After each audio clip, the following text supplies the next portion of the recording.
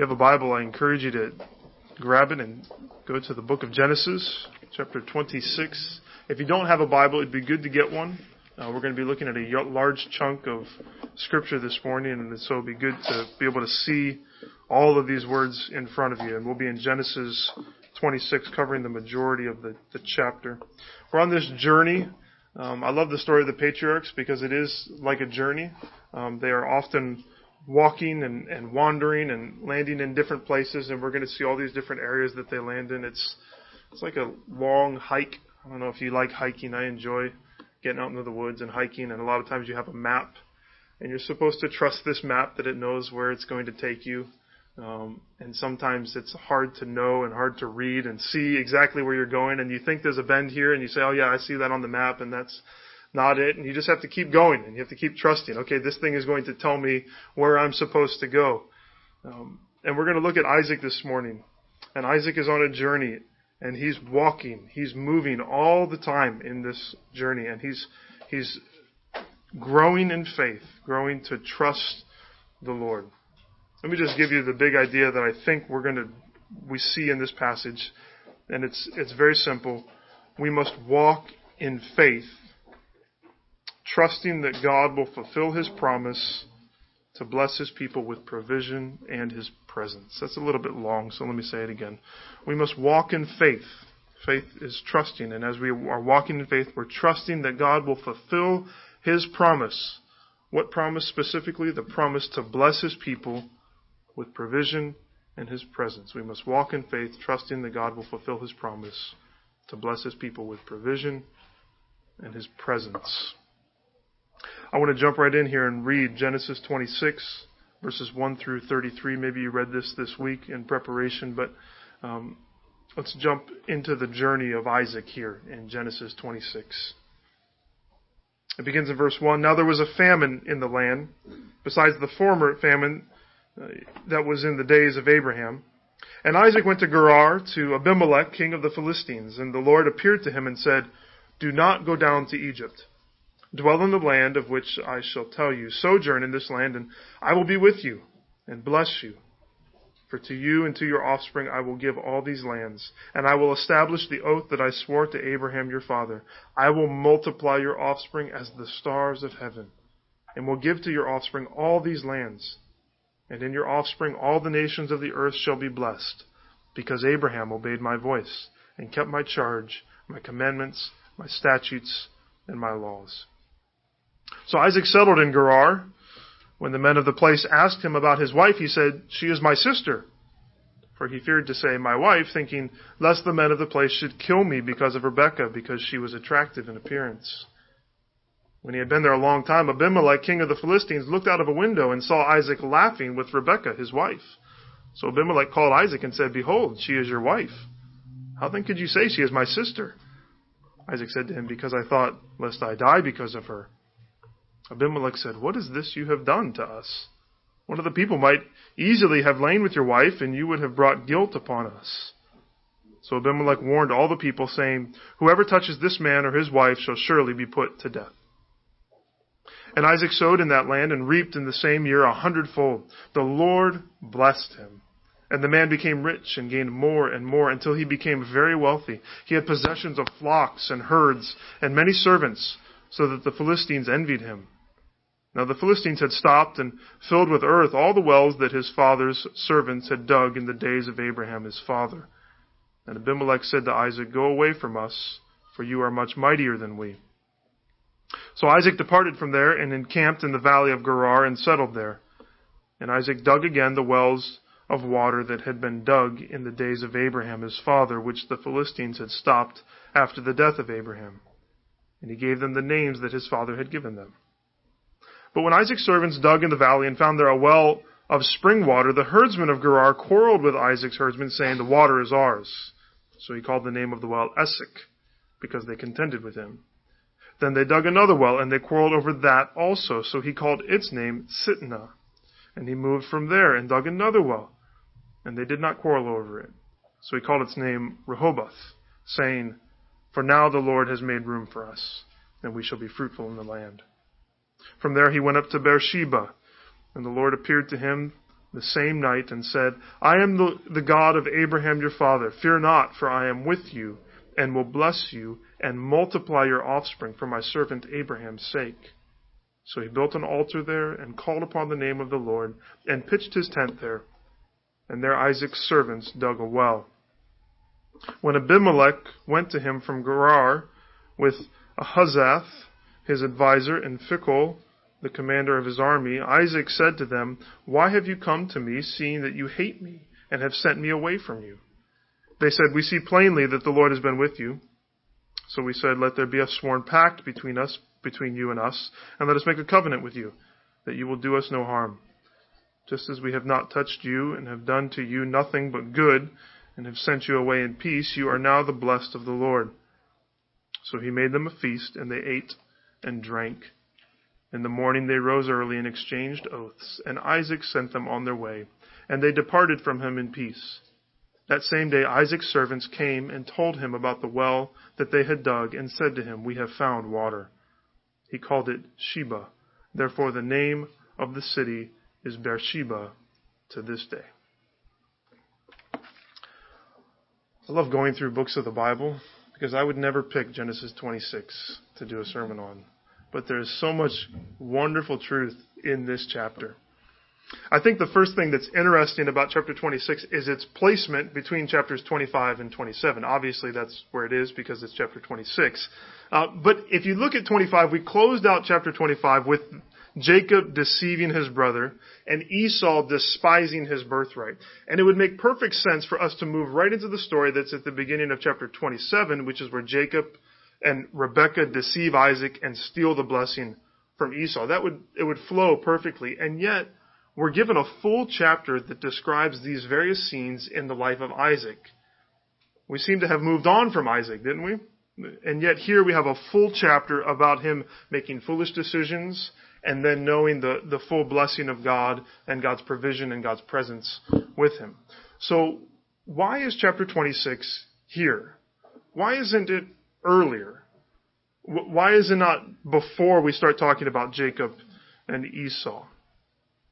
I think it would seem that on the heels of Esau's foolish decision to despise the things of God, to reject the blessing of God, we're given a picture of what he gave up. In fact, there's sort of bookends. If you look at the end of chapter 25, it's about Esau. And then the part we didn't read from chapter 26 has Esau making another foolish decision and going against the blessing of God. And in the middle here, we're given this picture of what Esau despised. Esau rejects the things of God, and he rejects God. And the God that he is shown to reject is this God who gives wells in the midst of the desert. It's a God who is always with his children, a God who is persistent when it comes to blessing those who are his. God is tireless in giving good things to his children. This is what Esau gave up. And we are, in a sense, given this underlying question in the chapter, in the whole chapter about, are we going to follow the man of the world, Esau, or are we going to follow Isaac, the one who knew the blessings of God? Are we going to walk in faith, trusting that God will fulfill his promise to bless his people with provision and with his presence? Or are we going to walk away? This is the case for faith, the case for walking with God, the case for understanding that God will bless those who walk with him. And it's meant to be compelling. It's meant to say, be like Isaac, don't be like Esau. That's sort of the big thing within the context. Another thing to note as we sort of look at the chapter as a whole, and this maybe would be our first big point, is that obedience brings blessing. Obedience brings blessing. As we think about this, I want to consider what I would call the long shadow of Abraham. If you know the story of Abraham, then reading Genesis 26 will feel a bit like deja vu. In fact, deja vu the second time, because twice in Genesis 12 and in Genesis 21, we read about Abraham lying to foreign leaders about Sarah, his wife, being his sister in order to protect himself.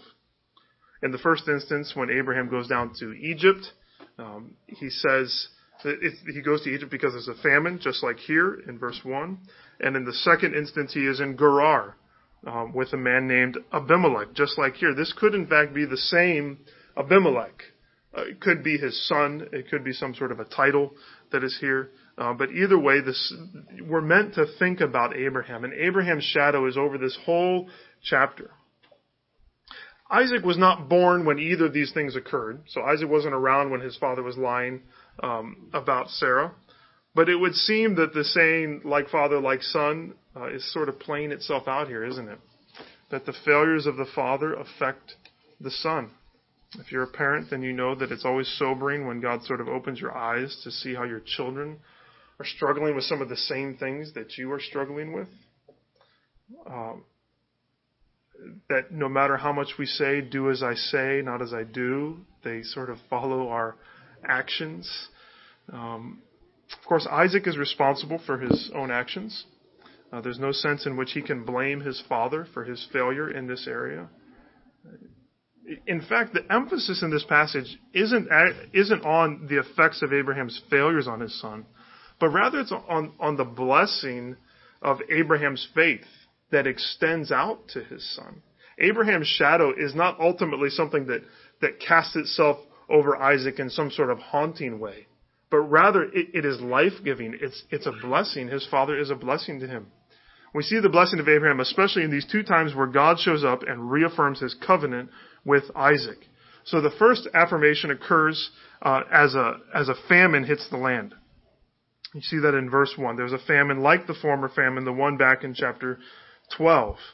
And it would seem that Isaac is going to go to Egypt, where the Nile Valley would have kept famine from holding a tight grip on the land. That was the place to go in famine, because the Nile was always fertile.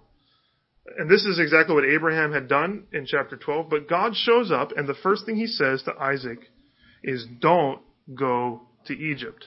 Stay here in the land of Canaan. Don't go to Egypt like your father Abraham had done. And Isaac obeys.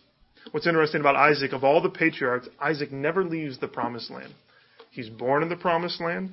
He lives there. He dies there. And what's left of his bones is actually still there in the cave of Machpelah next to his parents. He never left the promised land.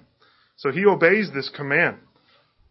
After that command, then God restates the covenant that he had given to Abraham in Genesis 12 and then throughout Abraham's life. And he promises that his hand of blessing, the gift of the land, the gift of offspring, the opportunity to be a blessing to all nations, these will all be to Isaac. And he emphasizes the gift of his presence. I will be with you. I will be with you, Isaac. And why does God promise these things to Isaac? Why does the promise go to Isaac? Ultimately, it's God in his faithfulness, but look at verse 5.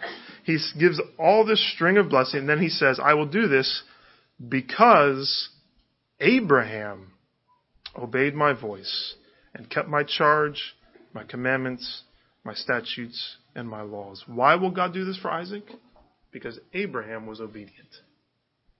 Abraham's faithfulness is then scattered throughout the chapter. Again, his shadow is there. And then all the way down to verse 24, the Lord appears again to restate the blessing again. And it forms sort of this bookend in the passage. And God reiterates his promise that he's going to be with Isaac, that he's going to bless him. Isaac shows up at the beginning of that promise. I am the God of Abraham, your father. And he shows up at the end. He says he will do it. Why? For my servant Abraham's sake. Interesting. Abraham's sin affects his son, but that's not the emphasis. Rather, the emphasis is that Abraham's obedience brings blessing. And not just to Isaac, but on his whole family and on the generations after him, including us. Abraham's faithfulness under God's sovereign hand preserves the promised seed so that we can know the gift of salvation in Christ. So that we might be included in the nations who are blessed through Abraham's obedience. We are blessed through the faithfulness of the generations before us.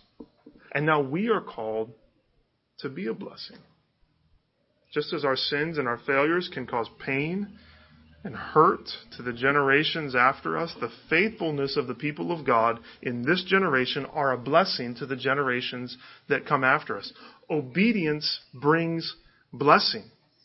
We have the opportunity to be like Abraham. We can be a blessing to all those who come after us. I think we often think that we live in some sort of vacuum. Whatever I do, it affects me, right or wrong. It doesn't really affect anyone else. But as Christians, we are called to bless others through our obedience.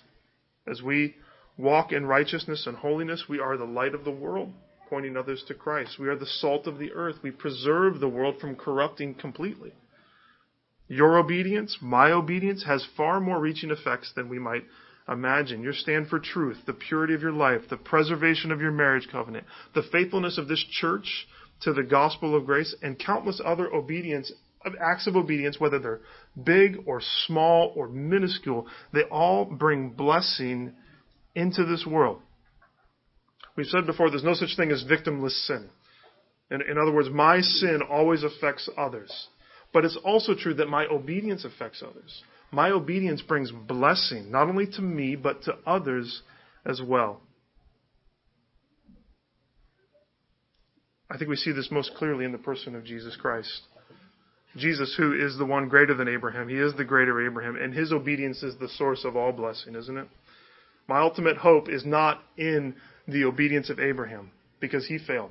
And my ultimate hope should never be in my own obedience, because I will fail. But my hope is in Christ. And his obedience brings me the blessing of salvation. His righteousness, his sinlessness, his fulfillment of the law means that God can bless me with eternal life. And his obedience, even to the point of death, means that he can rescue me from eternal death. Praise God for the faithfulness of Abraham, but all glory to God for the faithfulness of Jesus Christ. He was faithful to the point of death. And he lived a righteous life so that I can be blessed by God through his faithfulness. So in this long shadow of Abraham, we find this truth that obedience brings blessing. But it's obvious that the story has shifted to Isaac. It's not about Abraham anymore, no matter how much his shadow is here. And again, we see threats to the continuation of this blessing. There's always threats. So let's think secondly about enemies of the blessings of God. Obedience brings blessing. Secondly, enemies of the blessings of God. I want to mention two. The first is found in this incident in verses 6 through 11, where Isaac lies about Rebekah being his wife, saying that instead she was his sister. Why did he say that? Why did he do that? Look at verse 7. It tells us why. When the men of the place asked him about his wife, he said, "She is my sister." For he feared to say, "my wife," thinking lest the men of the place should kill me because of Rebekah, because she was attractive in appearance. Why did Isaac lie? Because he was afraid. Fear. That's the first enemy to the blessing of God. It's the enemy of fear. See, if you write down, as we think about these two enemies, the first is the enemy of fear. You might put in parentheses, internal. This is something that's internal within Isaac and internal within us. It's the enemy of fear. Let's be honest about this situation. It is rotten what Isaac does. It's a bold-faced lie. When Abraham lied, it was a partial lie because she sort of was his sister. But Isaac is bold-faced. It's completely disrespectful to Rebekah, to their marriage covenant. It's deceptive to Abimelech and to all the people of the land of Gerar, puts them in potential harm. Who is number one in Isaac's mind when he lies and acts out of fear? He's thinking about him. He's thinking about me, myself, and I. He thinks nothing about his wife. He doesn't think about the pain he's going to cause her. He doesn't think about the threat that this poses to their marriage. He has no concept about this blessing that he's supposed to be to all nations. God is not in his field of vision at all. Rather, he is thinking about preserving his own life, and he's scared. When we fear others more than we fear God, we make foolish and stupid choices. Jesus tells us that we should not fear those who can kill the body. Who are we supposed to fear? We're supposed to fear God, the one who can not only just kill the body, but who can punish us for all eternity. It's to live with reverence and respect for God, not for others. We're motivated by fear. We make these foolish choices. Are you motivated by a selfish fear of others? Or are you motivated by a selfless fear of God? God is so gracious here, isn't he? He allows Isaac's sin to be exposed. We don't think about the grace of God in that. But that is God's grace. Abimelech looks out a window. He sees Isaac laughing with his wife. The King James is sporting with his wife, whatever that might mean. Whenever laughing is going on, it's obvious that it's not a brother and sister joking around. Okay? This is clear. There's a play actually on Isaac's name. What does Isaac's name mean? It means laughter. And so Isaac, in some ways, is acting out who he really is. He'd been guarded around everyone else, but now he's acting out who he is. In a negative sense, though, Abimelech looks at his laughter, and what does Abimelech see? This is mockery. He is mocking us in the way that he's treating us. So Abimelech calls Isaac in, and Isaac, who's supposed to be a blessing to the nations, Isaac, who's supposed to be a representative of God in this land, gets a lesson on morality from the king of the Philistines. That's sadly ironic, isn't it? It's embarrassing. And yet again, how kind God is. God has preserved their marriage, the purity of their marriage. Nothing bad has happened in this. They no longer have to live in the secret of their sin. They could be who they were intended to be. You know, fear not only leads us into sin, but it keeps us in sin.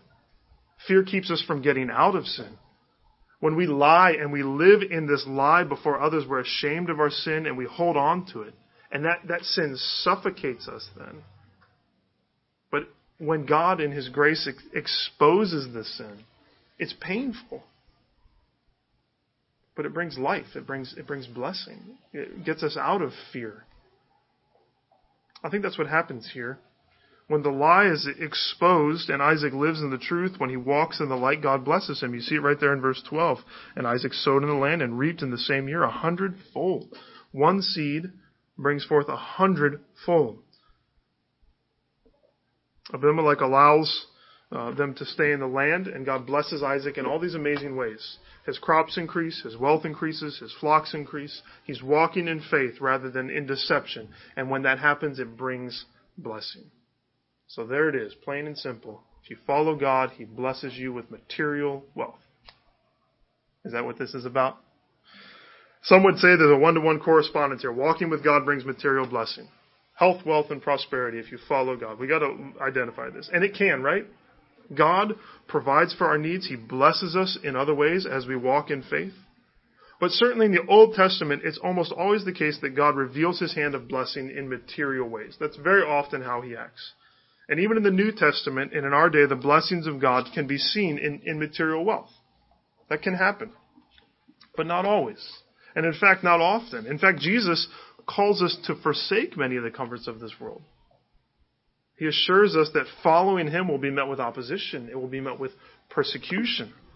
That we are in fact to leave family. We are to leave wealth and to follow Him. We should remember that for the Christian, the promised land, which that's the blessings that Isaac is tasting right here, right? The blessings of the promised land.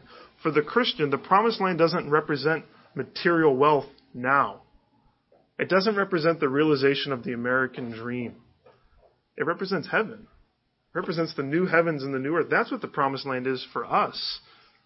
We know that all who have given up their lives for Christ will truly find them. And if we've given up these things, Jesus promises you will receive them all in this age and when? In the age to come. One day we will know the blessings of the new heavens and the new earth, and that is our hope. But the greater blessing of God is, as we walk in faith, isn't seen in material wealth, actually. The emphasis of this chapter is on the presence of God. God's presence is the greatest blessing that is here. This is the blessing that cures Isaac of his fear.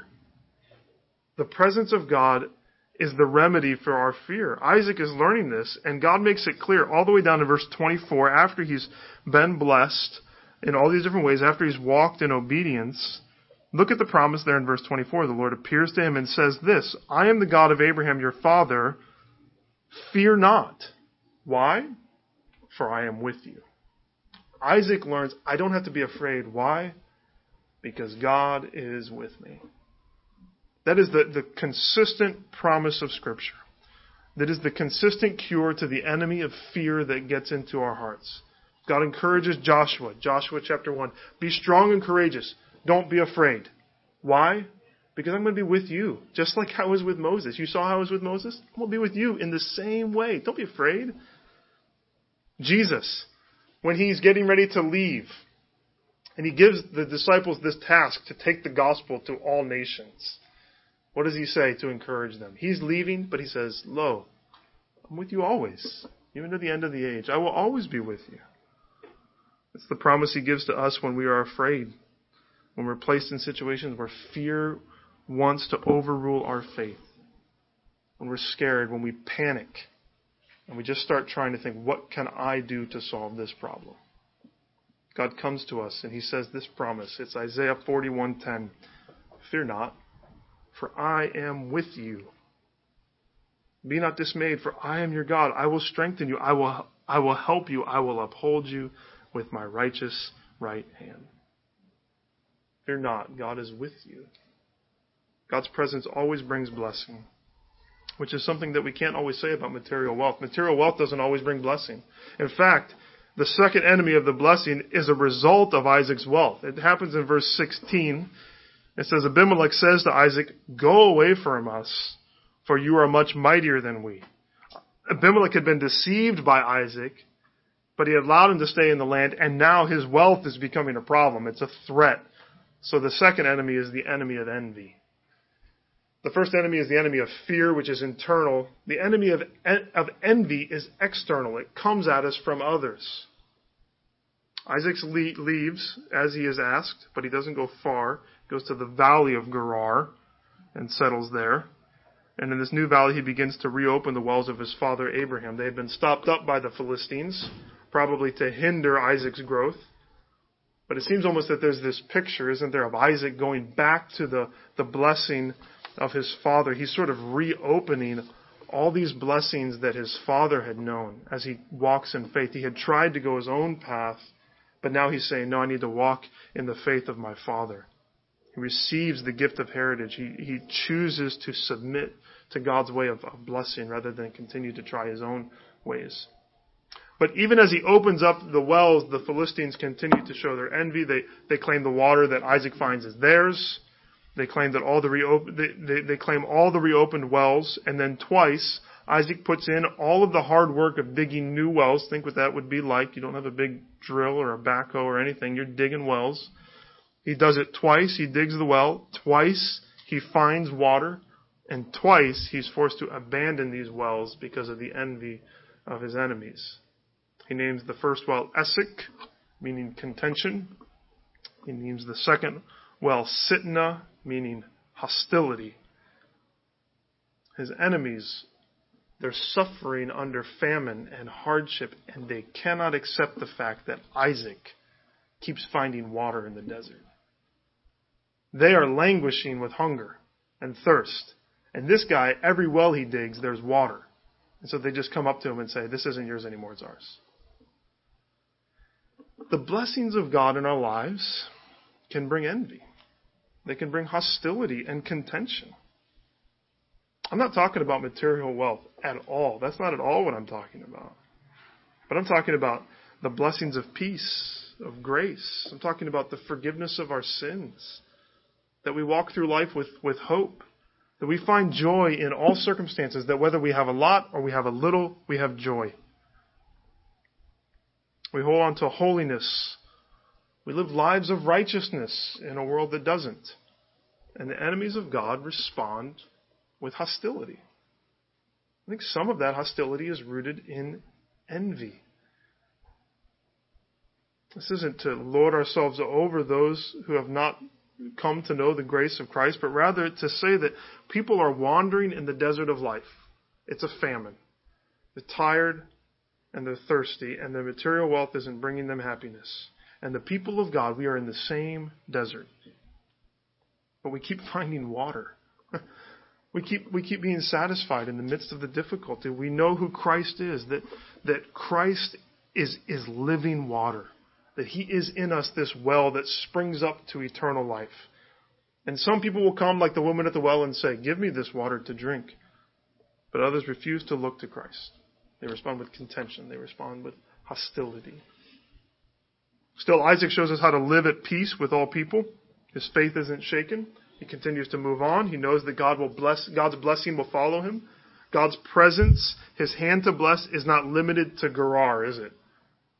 God's hand to bless, his presence goes with his children wherever they go. And eventually he digs a well. There's no fighting over that well. He names it Rehoboth, which means room. Kind of like, finally, I have some room. There's enough space between me and my enemies that I can have some peace.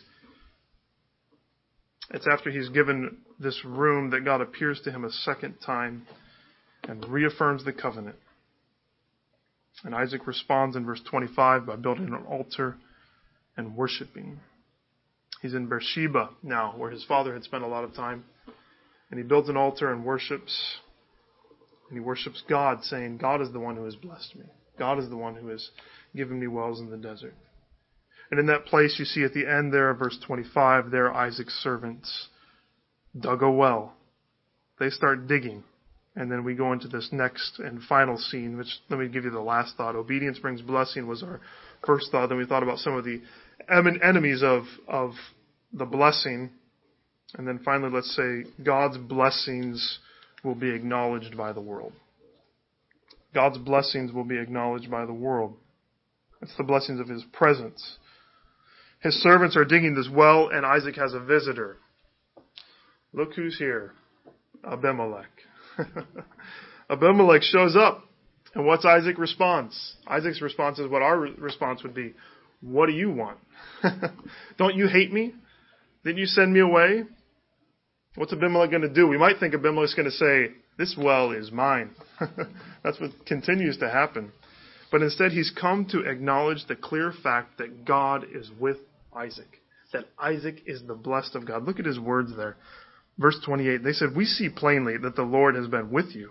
So we said, let there be a sworn pact between you and us, and let us make a covenant with you, that you will do us no harm, just as we have not touched you and have done to you nothing but good and have sent you away in peace. You are now the blessed of the Lord. They want to make a covenant now with Isaac rather than send him away.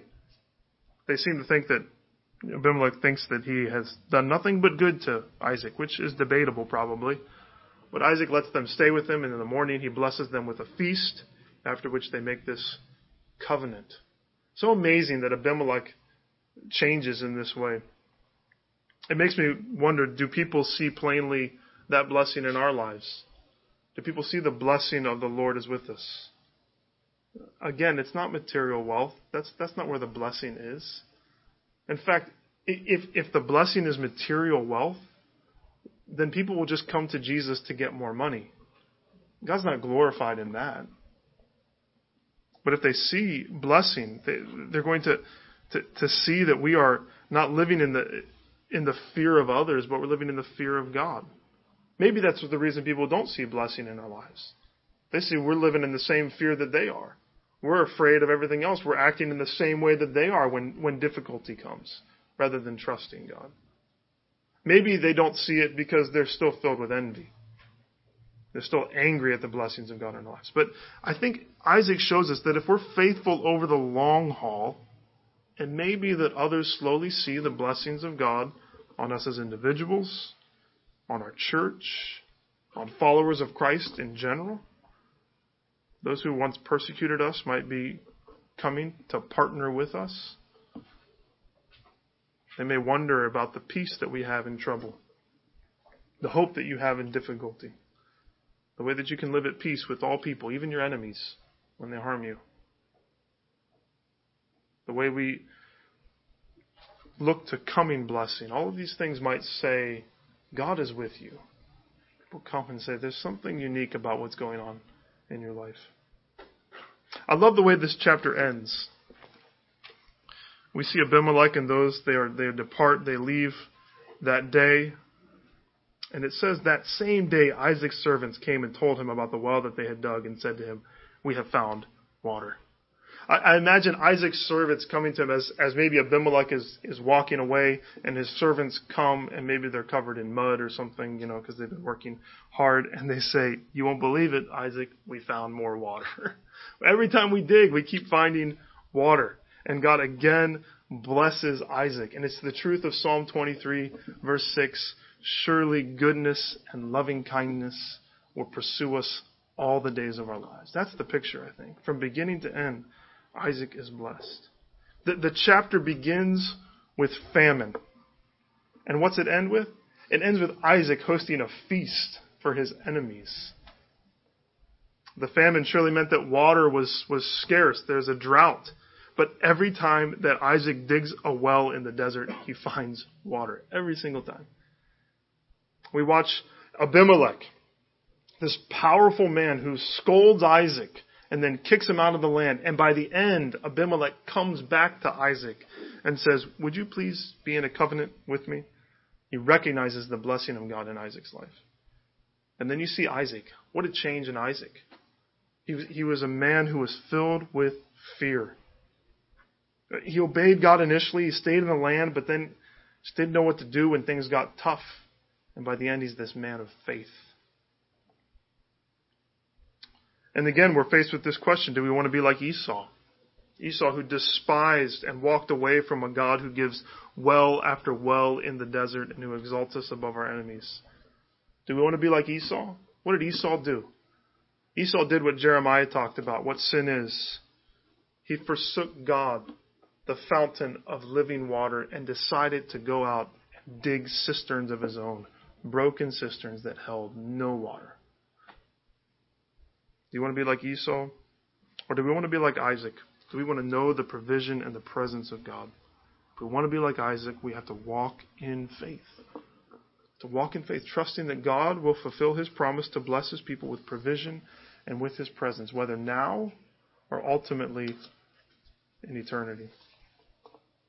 Let me give you 4 questions to close. Maybe these will drive these truths deep into our souls so they can bear fruit. The first is this: do we believe that obedience brings blessing to me and to others? Do we believe that obedience brings blessing? Maybe that should be to us and to others. Do we believe that? And I think then if that's true, if we believe that, then as we are faced with the option today and throughout this week of obeying God or disobeying God, then we can say, for the good of my own soul, but also for the good of my family, for the good of my church, for the good of my city, for the good of my nation, for the good of all nations, and for the good of generations that will follow, I'm going to be faithful. And I'm going to obey God, because blessing not only comes to me, but it comes to everyone else as well. So we are encouraged to obey God's voice. Second question: have we let fear rule us? Have we let fear rule us? We talked last week about how life is reactionary. And if we live in fear, then we will react in ways that displease God, in ways that don't honor God. And if fear rules us, then what's the remedy? The remedy is this truth, that God is present everywhere, and his special presence is with his people. He will never leave us. He will never forsake us. You have nothing to fear. God is always with you. Fear not, I am with you. Do we believe that obedience brings blessing? Have we let fear rule us? Are we facing envy and opposition? Maybe you're facing envy and opposition from people. That you are trying to live a life of godliness, and in your workplace or in your family or in your neighborhood or wherever it might be, you're facing opposition for trying to walk in a way that pleases God. People are upset. And it may be envy, it may be other reasons, but we are called to live at peace with all people. And we should not be surprised when others persecute us or harm us because of God's blessing in our lives. Fourth, is it clear to others that we are children of God? Is it clear to others that we are children of God? Not because of material wealth, not because we have lots of sheep. If you had lots of sheep, that would be a little weird probably, I think. Not because you have a lot of money or a nice car or a big house. That's not the ultimate or a plane to fly on the weekends, you know. It's not our material wealth, but rather it's that we live lives that are filled with love and joy, peace, patience, kindness, goodness, faithfulness, gentleness, self-control. All the fruit of the Spirit is blossoming in our lives in the midst of a world that is a desert so often, where we should be disappointed, where things do go badly, but yet we walk in faith and God continues to bless us. Those 4 questions. Do we believe that obedience brings blessing to me and to others? Have we let fear rule us? Are we facing envy and opposition? Is it clear to others that we are children of God?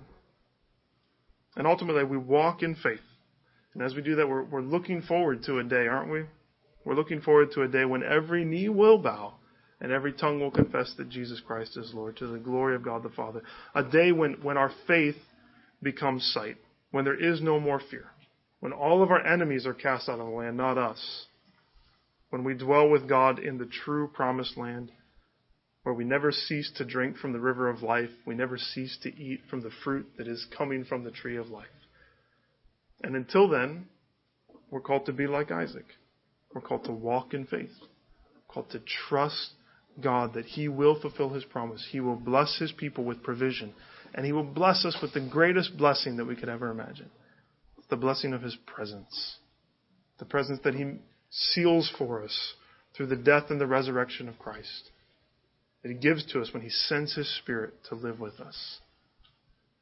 Let's walk in faith. Let's trust God. Seek His presence and know that He is always with us. Let's take a moment of silence and allow God's Word to minister to us, and then I will close us in prayer.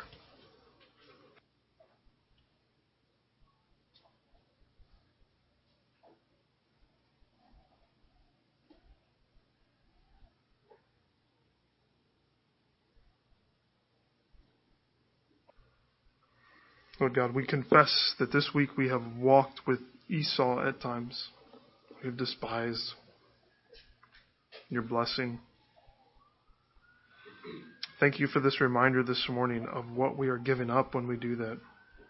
Lord, I pray you would fill us with fresh faith to say, Lord, that you are good and that you pursue us all the days of our lives with goodness and with loving kindness. Lord, your desire is to bless your people.